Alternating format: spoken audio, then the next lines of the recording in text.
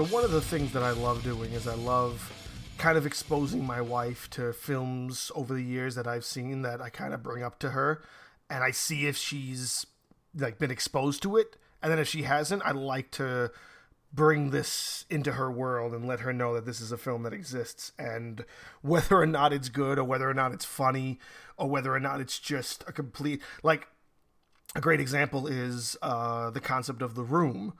And I'm pretty sure I say that, and most people know what I'm talking about, you know? Oh, hi, Mark. Yes, The Room. My wife didn't know what that was until The Disaster Artist came out. When that came out, she looked at it and she was like, this is funny, but I don't get it. And I was like, you've never seen The Room before? She's like, what's The Room? So I spent 3 days exposing her to not just The Room, but the concept of Tommy Wiseau. Then we watched The Disaster Artist, and then we watched a bunch of interviews with him and a bunch of the other stuff that he's done that just makes him more of a character in real life, like his Joker skit. I forget what YouTube channel it was for, but the Joker skit, that's hilarious. Then you have like his interviews with people where like they try to ask him questions that he just dances around, and just him as a character. I exposed that whole Tommy Wiseau universe to her. So every now and then a movie comes across where I have to do the same thing because it's just, you know, not up her alley. She didn't pay attention to it, or it had a name that was just dumb for her. So this is a film that kind of follows in that path of being that she just looked at that name and thought it was extremely stupid. Lucky Number Slevin doesn't come off as like okay, yeah, that's kind of a dumb name, maybe this film isn't good, but if you give it a shot, this film is fantastic.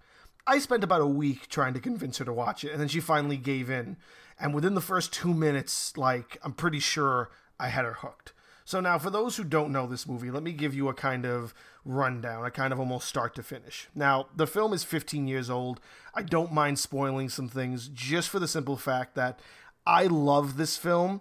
And if you love this film, then you'll probably listen to this entry. And if you aren't and you're kind of interested, then listen on. But I'm going to tell you, as I get maybe 5 or 10 minutes deep into this entry, there's going to be some things that kind of spoil the story because it does have a crazy twist ending.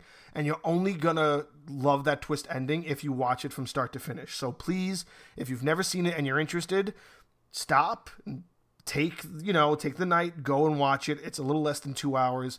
It's completely worth it. It's got a fantastic cast.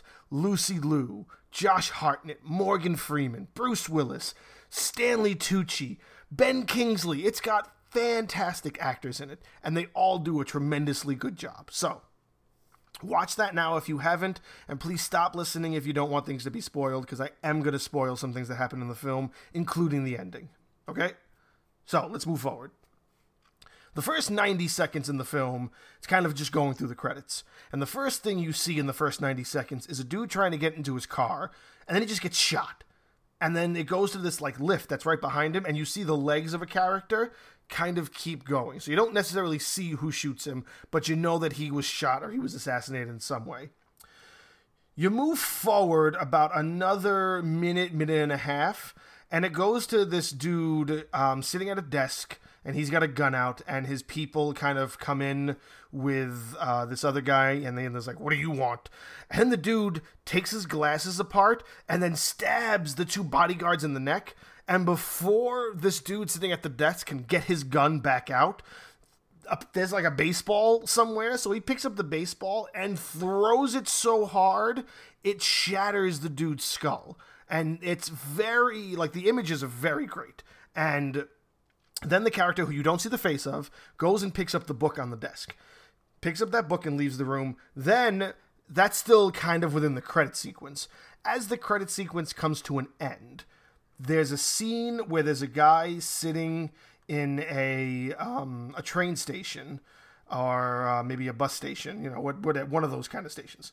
And he's sitting there, and he's chilling, and he's kind of like waiting for like his time for his train to come. He passes out as he's waiting for his train or whatever. He's woken up by Bruce Willis in a wheelchair, who's telling him this story, and he just seems like this crazy homeless dude. And this guy is like kind of looking at him like, what are you doing, dude? So then he tells him this crazy story about something called the Carolina bait and switch or something. it's funny what he says, but then he goes into this really elaborate story that really kind of gives you a set piece for like some of the characters. He's explaining the story about how there was this horse race that was somewhat supposed to be rigged. And through a series of events, this like no-name middle-class worker found out that the horse was going to be rigged and decided to bet on it. And he bet more money than he could imagine. He went to a bookie, he got him to cover the bet, and then he goes to the horse race with his son in the car, making his wife think that it's a baseball game, leaves the son in the car while he goes to the horse race, and then the horse who he bet on winds up not winning. Actually, the horse winds up like dying completely. The horse has like a heart attack or something. And so now he owes all this money. So apparently, people found out about that super quick. He tries to go back to his car. His car's gone. His son's gone. And then he gets kidnapped.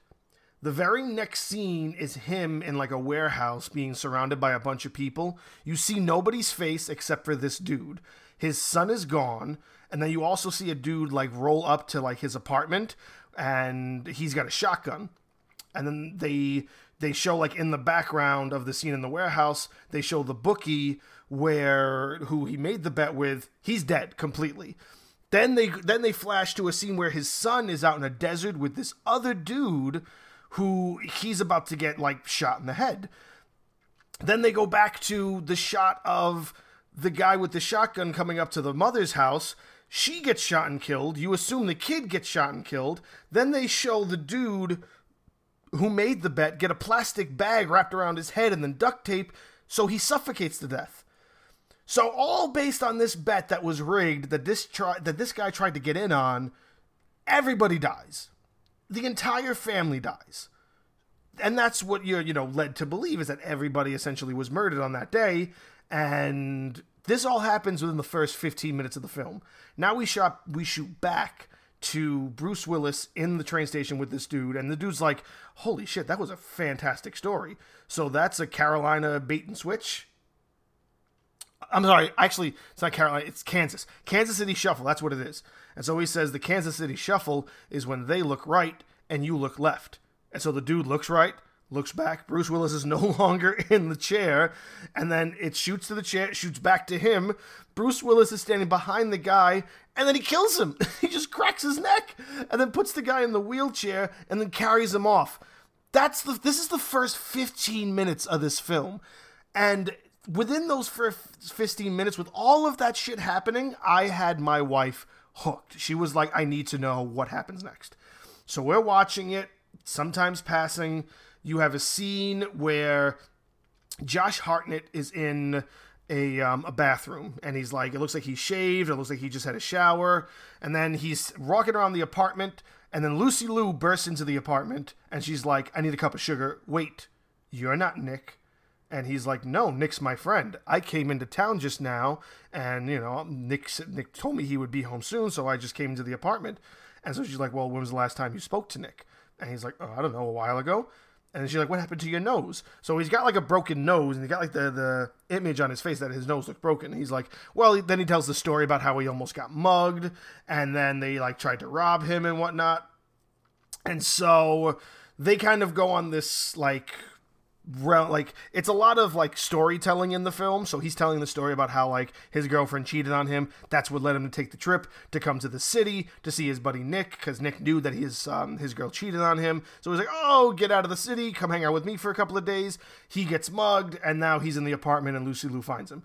And so Lucy Liu is like, oh, well, Nick hasn't come back home yet. We have to figure it out. And it becomes this thing where they're like trying to solve a mystery that isn't there yet. Because again, we're talking, this is still the first, the first third of the film. You know what I'm saying? So it's building up characters and it's building up relationships. And you kind of get the feeling like, oh, okay, they might have a little love interest with each other.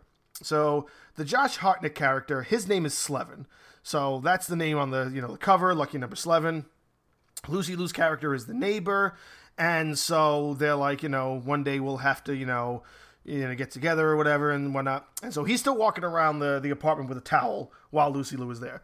Lucy Liu leaves, and then Slevin tries to start like going about his day. There's a knock on the door, and two goons come in and like start strangling him. And he's like, what's going on? Like, we're looking for Nick. And he's like, well, I'm not Nick. And he's like, well, we were told to come to this address to pick up the guy who lived there. You seem to be the guy who lives here. And then Slevin's like, I don't live here, and my name's not Nick. And he's like, well, can you prove to me your name's not Nick? And he's like, no, I was mugged today and the guy took my wallet. And so they're like, well, you're the guy who lives here. We're going to take you to the boss. So they drag him across town. Meanwhile, still in a towel. He's still wearing a towel in this scene. And he goes to meet the boss. And the boss is Morgan Freeman, who seems to be this like high-level gangster who lives at the top penthouse floor of this building. And so he's like, you owe me a lot of money. And he's like, I don't owe you any money. Are you Nick? He's like, are you Nick? He's like, I mean, you guys thought I was Nick, but I'm not Nick. And he's like, well, maybe you don't owe me some money, but I think you do owe me some money. And so the boss is like, you have to kill the rabbi's son. And he's like, who's the rabbi? And he's like, the rabbi is the other big bad boss. So right across the street is another building where there's another penthouse floor that the rabbi lives on. And the rabbi and the boss used to be partners, and then they got into this feud, and now they're separated. And they never leave their house. They never leave the penthouse. They sent all of their like henchmen and goons out to get people and do their dirty work. They never leave their penthouses for fear of the other man trying to kill them. So they stay securely in their penthouses, and he's like, well, you may not be Nick, but somebody owes me money, and if you don't kill this guy in 72 hours, I'm gonna kill you. And he's still in a towel, by the way. Josh Hartnett is walking around still in the towel. So his bad dudes take him back to his apartment, and then you see a scene where Morgan Freeman meets Bruce Willis, and you learn that Bruce Willis is a major assassin in this storyline. Then also, while the henchmen for the boss are taking Slevin back to the apartment, you learn that there are some police detectives that are like surveillancing the boss and trying to learn, these are kingpins in the city. So they're trying to keep an eye on like who the players are and why people are like going in and out of the buildings and whatnot. So they see this guy and they're like, who's this dude in a towel? Why is he coming out of the boss's building? So they bring Slevin back to his apartment. He goes back in, trying to like settle. And then Lucy Liu comes back in. She says, I'm on my lunch break. I came back to see if, Nick was here. Nick still hasn't come back yet. They have another long conversation where they try to build up their relationship and their characters. She leaves. Slevin finally gets dressed. He gets a knock on the door, and it's two Hasidic Jews. And he's like, what are you guys doing here? And he's like, we're going to bring you to the rabbi. And he's like, why do I have to bring you to the rabbi? Like, why do I have to go to the rabbi? This doesn't make any sense. So they're just like, fuck you, come with us. So they drag him out. They bring him to the building literally across the street from the boss. And that's where you really learn that, okay, they're two separate buildings, two separate gangsters. They're both in the penthouse. And then he goes upstairs and he meets the rabbi, who is another major kingpin, in the city. They have a long-winded conversation where, again, you owe me money and you're going to pay me back the money or I'm going to kill you in a couple of days. So not only does he have to come up with a bunch of money for either both of these guys, but also boss wants him to kill somebody. And the person he wants to kill is the rabbi's son. Now, the rabbi doesn't know this from what we know at this point in the film. The rabbi doesn't know this. But the boss's son was murdered, and he suspects that the rabbi had something to do with it. So, in due fairness, the boss says now the rabbi's son has to die to balance the plate. So, he owes the money. He's got to kill somebody. Everybody's mistaking him for the guy Nick. And then after Nick is like thrown out of the rabbi's office, you see the rabbi talking to Bruce Willis again. And then you're questioning, like, is Bruce Willis like playing both sides of the table? Like, is he being like a double agent or something? And it's interesting to say the least at this point. Then he goes back home, meets with Lucy Liu again, and he tells Lucy Liu the whole story about the rabbi and about the boss and about Nick and about the murders and about the money. And she's like, well, I've been playing detective. I went to a hotel that I think Nick was at after like we got a phone call earlier which, you know, during one of the dialogue scenes, I forgot to mention this. During one of the dialogue scenes, they get a phone call from a number that doesn't say anything. She calls it back, discovers it's a hotel. She goes to the hotel and tries to see, like, if there's some shady character there. Winds up crossing paths with the Bruce Willis assassin, essentially. And she kind of brings that up to, you know, Slevin. She snaps a picture of him without him looking. Shows the picture to Slevin. Says, do you know this guy? And Slevin's like, never seen him before in my life. So then Lucy Liu is still, like, playing detective, and she's learning about all the stuff that Slevin's going through, and she's like, well, what do we do? And he's like, well, I guess I gotta kill the rabbi's son. And so he goes and he meets the boss to kind of tell him, yeah, I'll kill, you know, the rabbi's son for you. And they have, like, a chess game where there's a back and forth scene between Bruce Willis, the assassin, explaining to the boss why he's using this guy who he thinks is Nick, and it's actually Slevin, as a pawn. Because, like I said, the boss's son is dead. So that's why he called in the assassin, Bruce Willis. The assassin's name is Mr. Goodcat. So Mr. Goodcat is telling him, listen, this can't look like a job, so you have to get a decoy. Here's a decoy, this guy, Nick.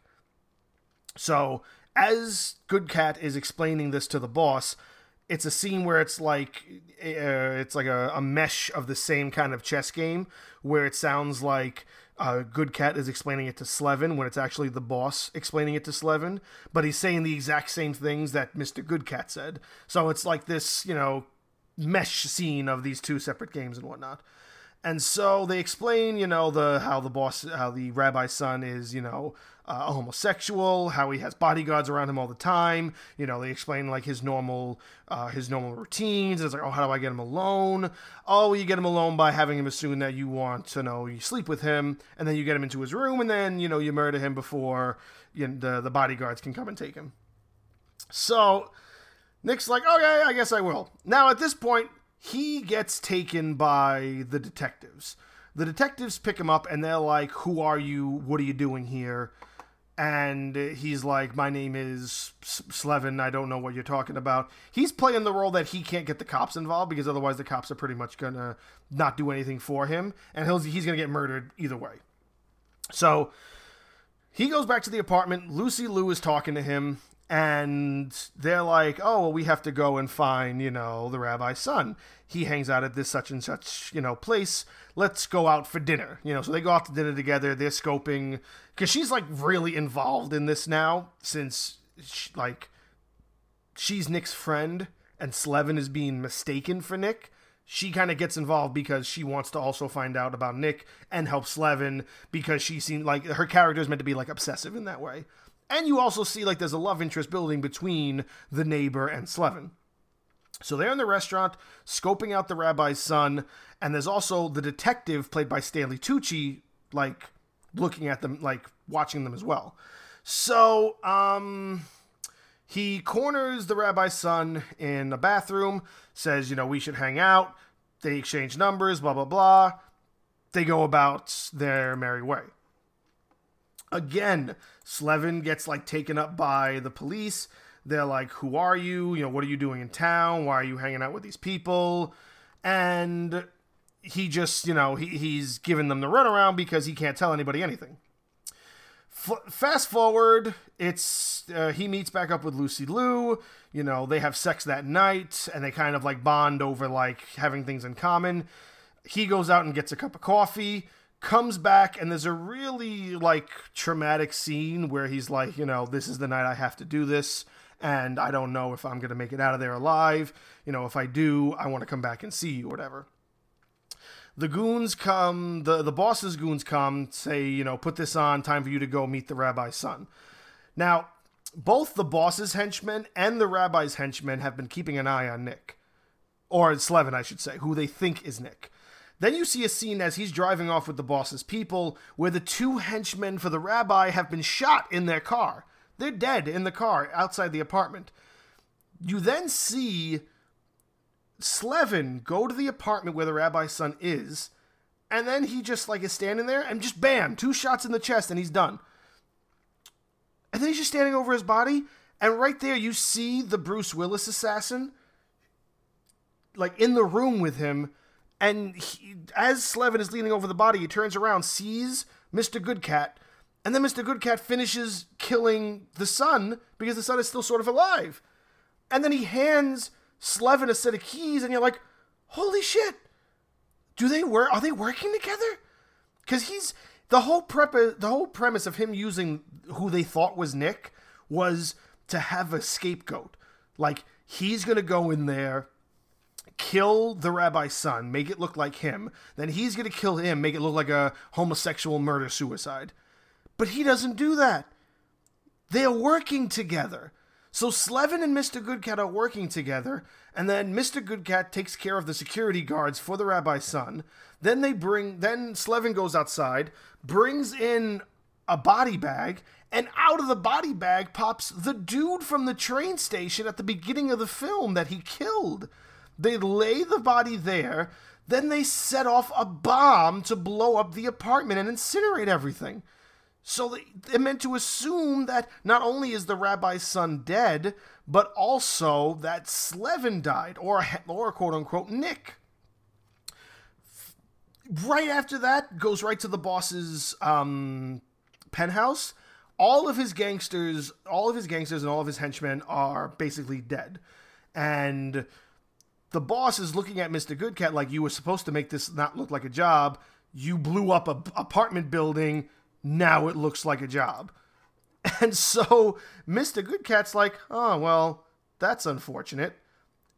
And then at the very next scene, you see Slevin go into the rabbi's penthouse and basically inject him, like trick him to get injected with something that knocks him out. And then he drags him out. And so right after those two scenes, you see the two of them like taped to chairs back to back from each other. And they're sitting there yelling at each other like, oh, this is all you're doing. Oh, this is all you're doing. And so it turns out that as they're sitting there blaming each other and learning that each other's sons are dead, here comes Slevin down the stairs, very cynical, and he's basically like, whoever is paying you, I'll double it or I'll triple it. And he's like, nobody paid me. I did this to you. And they're like, what? And so he goes back in time. We travel back to that first scene where the one of the bookkeepers, the guy who gets assassinated in the first 90 seconds, you see the dude on the escalator is Mr. Goodcat. It's Bruce Willis. And then you go up a little bit further, the dude who threw the baseball at this guy's face, that's Josh Hartnett. These were two bookies. They took their books and they were trying to find a name that fit in each book because one bookie worked for the rabbi and another bookie worked for the boss. They had to find a name that fit in both books. They happened to find the guy Nick. The guy Nick is the guy in the train station murdered at the beginning of the film. So they're working together to set up the boss and the rabbi. And now the whole train of events that start this is the murder of the boss's son. Who murdered the boss's son? Slevin. It shows the son getting murdered at the beginning of the film. Then it goes back to that scene and it shows Slevin on a roof with a sniper scope. Bam! One shot, walks off the roof. So Slevin and Mr. Goodcat are working together and they're basically trying to take down the boss and the rabbi. But why? So then he starts to explain to them why he did this. So, why does he do it? Well, remember at the beginning of the film where he's explaining the story of the entire family that was murdered because of a horse race? Well, yeah, Slevin is the kid who Mr. Goodcat wound up not actually murdering. Like, you assume that the mother dies because you see the mother die, you see the father die, the guy who actually made the bet, and the dude who was supposed to assassinate the little kid was Mr. Goodcat. And he didn't. He kept the kid. He said, nah, I'm going to raise you or whatever. And so years have passed since that race and since that massacre of his family happened, and so he helped him get revenge on these two people who murdered his whole family. And it goes back to the scene where his father's getting tortured, and his father's the dude that made the bet. And it explains that the two of the people that were in the room kind of torturing him was the rabbi and the boss. This went back to a time where the rabbi and the boss were working together. They had a falling out and split up. So not only is he the kid, but he totally fooled all of them, and he's got Mr. Goodcat, this assassin, backing him up and training him how to be a trained killer. So he tricks both Mr. Goodcat, he tricks both the boss and the rabbi, and Mr. Goodcat is basically his father figure. So now, how do you learn this? You learn this because the detective who's on this case, who's basically like has been running up on Slevin for the majority of the third act of this film, trying to like get to know who he is and why he's doing this, why he's in town, what the rabbi wants with him, what the boss wants with him. One of his partners in the police station is explaining this to him over the phone. So as he's explaining this story about this legend of the family that was slaughtered, he's on the phone with him, and in the back seat is Slevin. And so throughout the film, you're trying to learn, well, what's the name Slevin? Well, the name Slevin actually is the name of the horse from the race. And nobody remembers because the race happened like 25 years ago. And not only is that the name of the horse, but then he also gave the cops a false last name. He tells the cops at one point, my name is Slevin Kalevra. Kalevra is a Hebrew word, and it means bad dog. And as you learn what Kalevra means, you flash back to the scene where the mother is shot by the dude with the shotgun, and that's the detective. The detective was an assassin back in the day, and now he's a cop. And Slevin knew that, and he's going to kill him too, and bam, shot in the head. So Bad Dog is dead, the rabbi's dead, Mr. Goodcat's alive, and he's a trained assassin that's been working with Slevin, and Slevin's been working with him. The boss is dead, all their henchmen are dead. Cut to a scene in the same train station. What you assume to happen is that, because the Lucy Liu character has gotten really involved in the story, you would think that she dies. So eventually, Mr. Goodcat catches up with her and tries to kill her. But then in the train station, you see she's actually not dead. She's alive. And how do you explain that?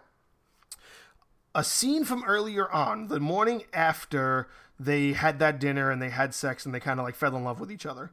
That morning after, he goes out for coffee and he comes back, and there's the scene where you think they're having like this moment where it's like, oh shit, this is the night where you might die, but I really have feelings for you.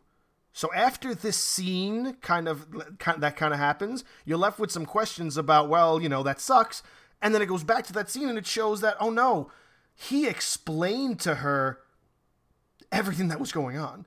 He told her about Mr. Goodcat. He told her about who he really was. He told her about the boss and the rabbi and all of the information. So she knew everything. So he's like, he's going to come after you. He'll shoot you like right here, because he knows that's like an instant kill, make sure you protect that area. And so she does. So you go back to that scene where she gets shot and she actually stands up right after and pulls out, all the stuff that she was using to guard herself. And you think, oh yay, they're going to live happily ever after. And then boom, Mr. Goodcat's in the corner and he's like she made me. She can't live because she's seen my face. And he's like, I can't let you do that. And so Mr. Goodcat knows that because this is now, Slevin has now grown to be his son in a way. So he's like, yeah, I understand. And then he leaves them. So they're left to kind of live happily ever after. So Slevin has gotten his revenge. He's now met, apparently, the love of his life. And Mr. Goodcat is going to go back into, like, hiding or retirement or whatever. So that's the twist of this film. And it's such a good film from start to finish. And I hope my description is able to, get you feeling about the movie like I did if you're a person who's watched it before. And if you've just watched it and I've done a really good job at, explaining it, thank you so much for listening. And again, this is just a top 10 movie for me. I love Lucky Number Slevin. And even though it's one of those films that you can only watch once, because once you know the twist, it kind of defeats the purpose. This is a film that I'm okay with watching again to show somebody else, the reason why I love it. And I can say that about certain films where it's like, oh yeah, this is a good film, you should watch it. I won't necessarily watch it with you because I've seen it already, but this film I would watch again. I watched this film when I had to expose my wife to it. I'll watch this film 1,000 times. I love Lucky Number 11. And thanks for listening. If you enjoyed this, I appreciate you. And yeah, if you've never seen the film before and any of my explanation over the 30 minutes I've been explaining this film catches your interest, please go and watch it. It's totally worth it.